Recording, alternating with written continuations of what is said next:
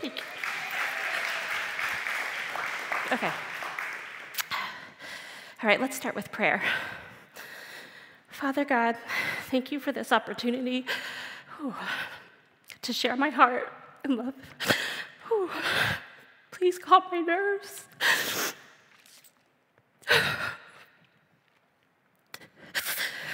Stop it.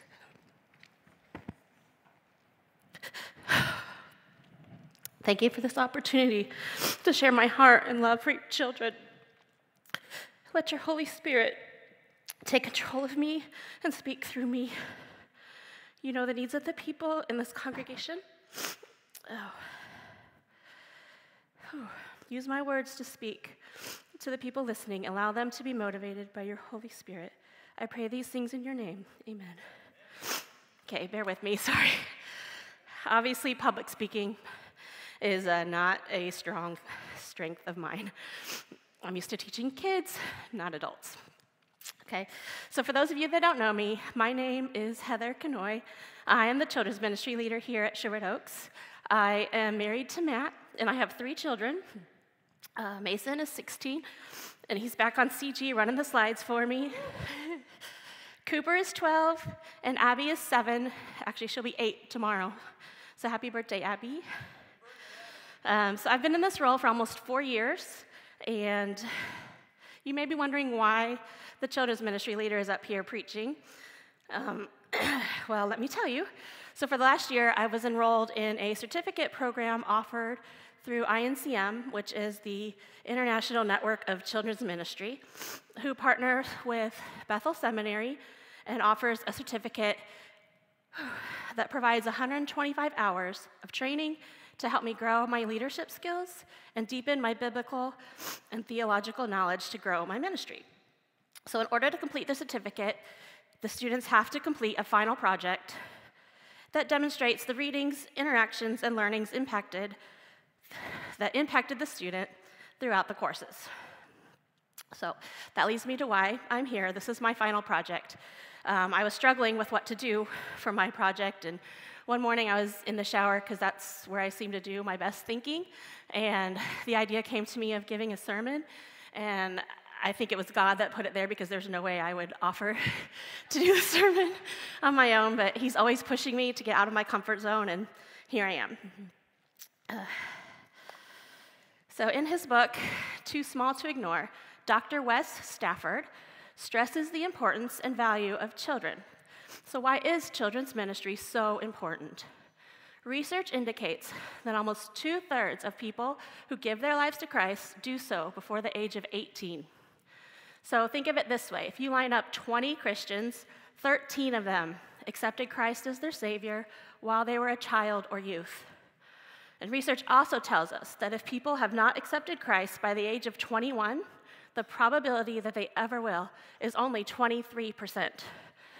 What this data shows us is that the time the children spend in children's ministry is critical to their spiritual journey. We, the church, only get a couple of hours each week with the children to speak love of Christ into their lives. There's 168 hours in a week, and we only get 1 or 2 of those hours. And kids have other opportunities to hear about Jesus and their families and friends and maybe school, but we need to use the time we have as a church to be the best influence on the kids of this congregation. The research is clear. The church of the next generation needs to be treated as the church of this generation. Their salvation depends upon it. God also sees the value in children.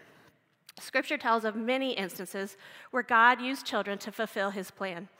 Exodus 2, we see that Miriam, Moses' big sister, watched over him as he drifted down the snake and crocodile-infested Nile River, and even risked her own life to talk with the Egyptian princess that found him and suggested that she find a Hebrew woman who just happened to be Moses' mother to nurse the baby.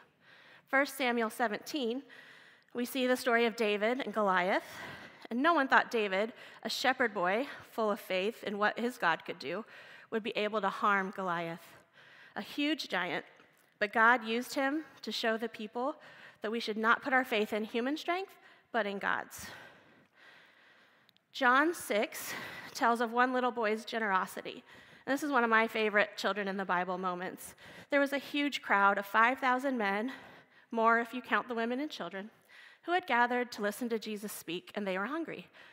So I'm going to read out of John chapter 6, verses 1 through 13, and the words will be up on the screen. You can follow along.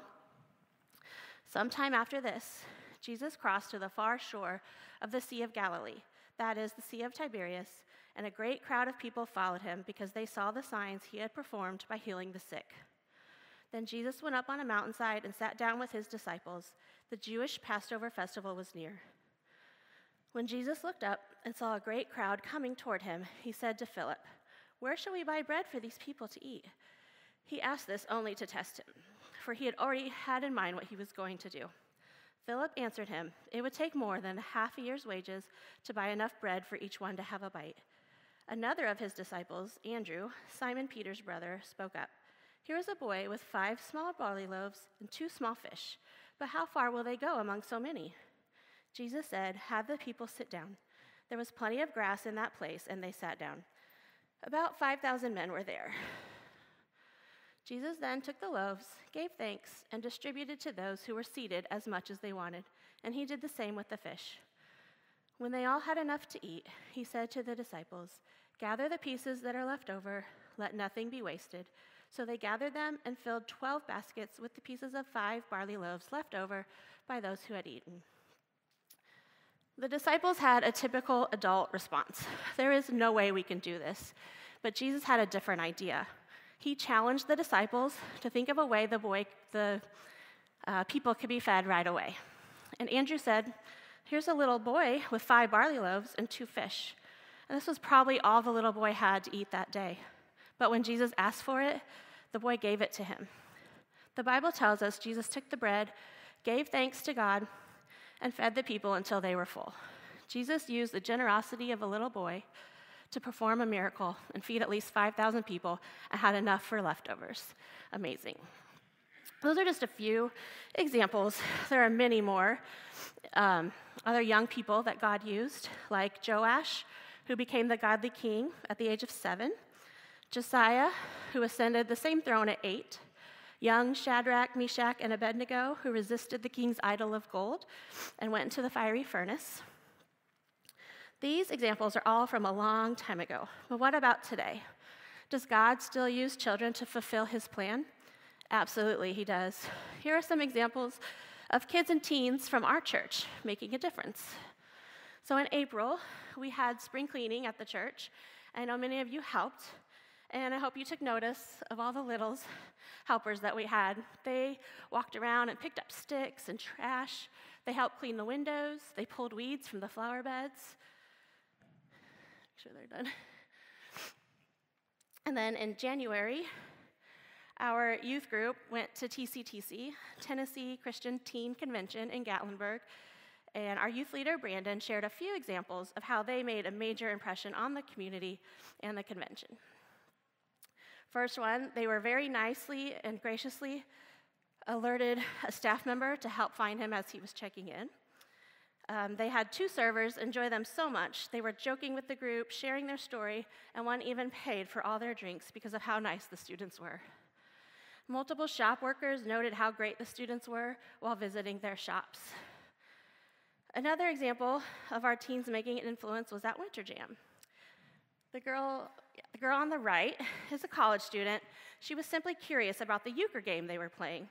So they taught her the game, spent some time with her in line while sharing stories, and welcomed her to sit with them and invited her to check out the merch tables with them. One of our 6th graders, well, she's in 7th grade now, Adria, she took the initiative and organized a See You at the Pole event at her elementary school. Here's the story in her words. It was a regular Wednesday night. I was at church along with the rest of my youth group, and our youth leader, Brandon, told us that this coming Friday was National See You at the Pole Day. Brandon explained to us what See You at the Pole was. See You at the Pole is National Day where kids at their schools gather around the American flag just to pray. The next day, I went to school and asked our social worker if we were going to do it at our school. She said teachers aren't allowed to associate with it, but students can. That day, after school, I went to the principal's office to ask if I could do it this coming Friday, which was tomorrow. She was down with the idea. The only problem was we only had a couple of hours to get it planned and shared with the rest of the school.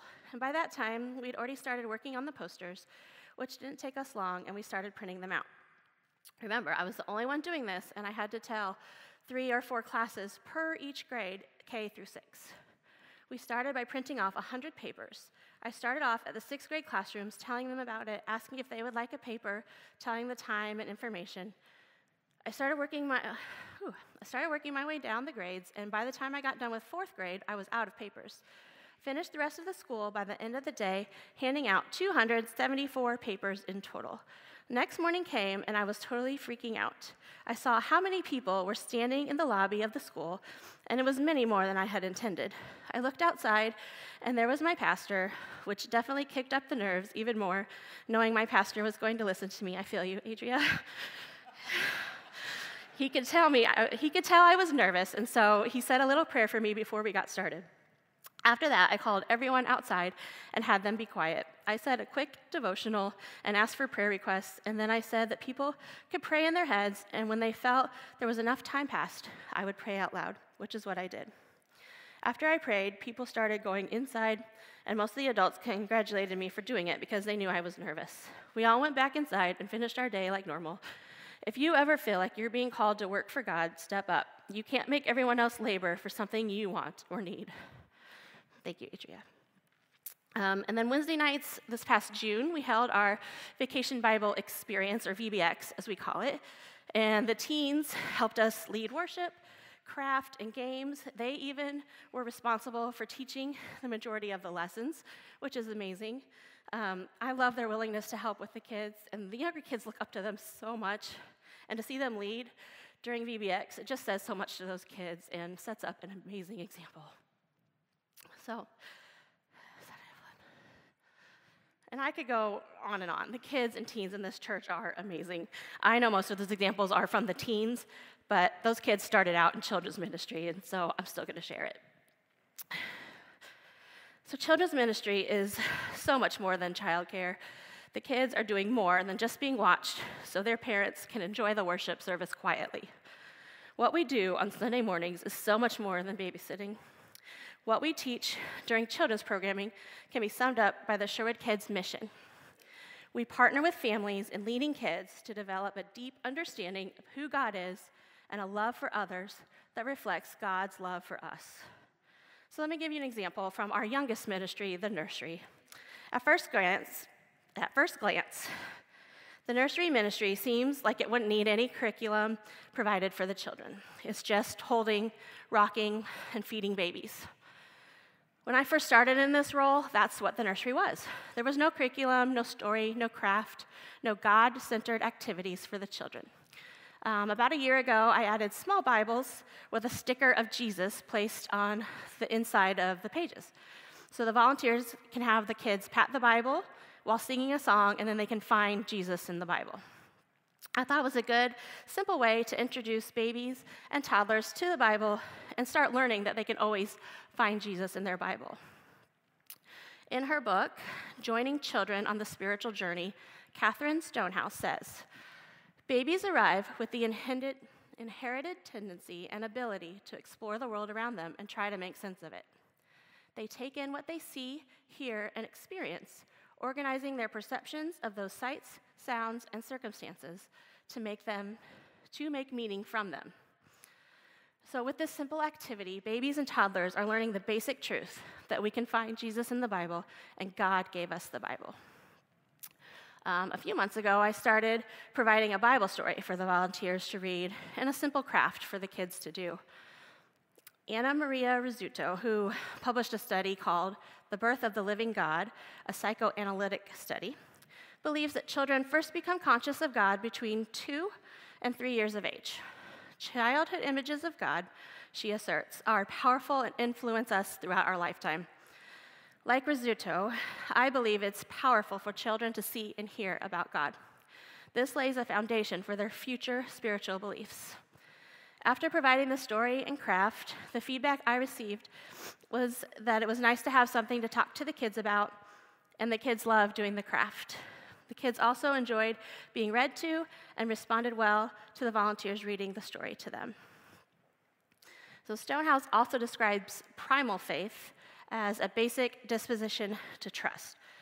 Primal faith forms before children have language to describe it and before they are actually conscious of the worth and trust they feel. However, the influence of this first basic faith is critical, even though we have no memory of its forming. Although it does not determine the course of our later faith, it lays the foundation on which later faith would build or that would have to be rebuilt in later faith. Basic trust is the essential foundation for faith in God. If that basic trust does not form in infancy or is destroyed later in life, trust must be built or rebuilt before a person can come to a life-sustaining faith in God. Basically what she's saying. So laying the foundation of faith in the nursery is essential for the future of faith of the children. I believe having volunteers read a Bible story and share their faith with the children each week will lead to this primal faith being developed for the children in the ministry. So I have mentioned the children's ministry volunteers a couple of times. These volunteers are the faces of my ministry. They have the most direct and consistent contact with the children and their families.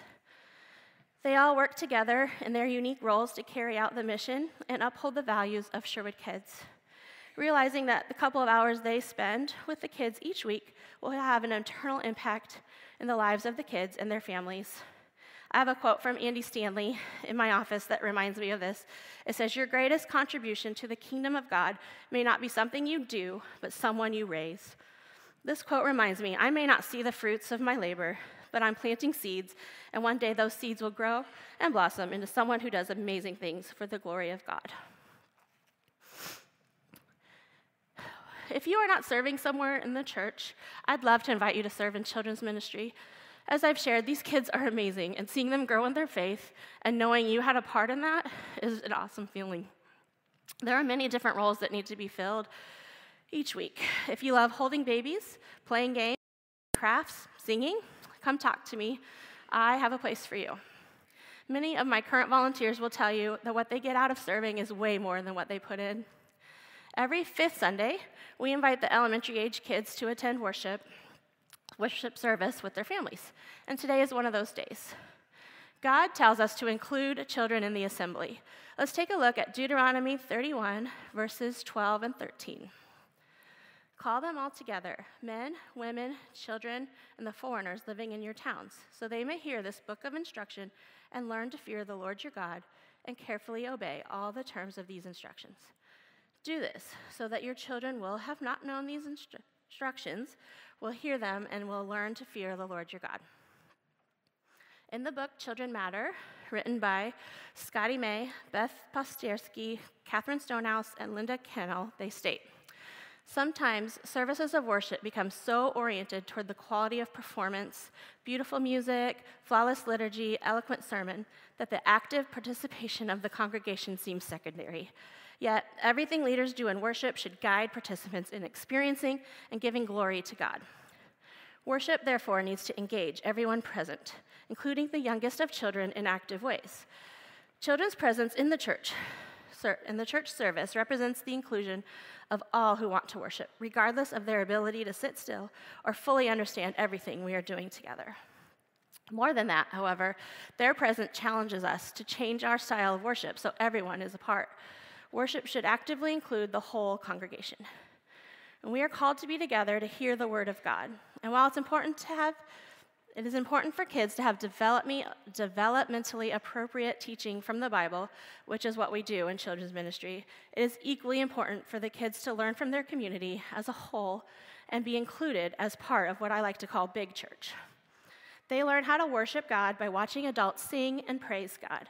They learn how to sit through a sermon and take notes and read along in the Bible. They see the value in attending church each week and the community it fosters between all of us. Kids need constant exposure to the Word of God, not just on Sunday. Parents, we need to model that behavior so kids know what to do. I know it's tempting for us as parents to want our quiet time and be away from our children so we can focus on the Bible reading, and there's merit to that. But it's also beneficial for our children to see us read and study the Bible. If they see that we make it a priority, they are more likely to do the same as they grow older. Excuse me. Let's take a look at Deuteronomy 6, 6, and 7. These commandments that I give you today are to be on your hearts. Impress them on your children. Talk about them when you sit at home and when you walk along the road, when you lie down and when you get up. Talk about God with your kids. When you're driving to practices and school and all the things we have going on, use that time to talk to your kids about God.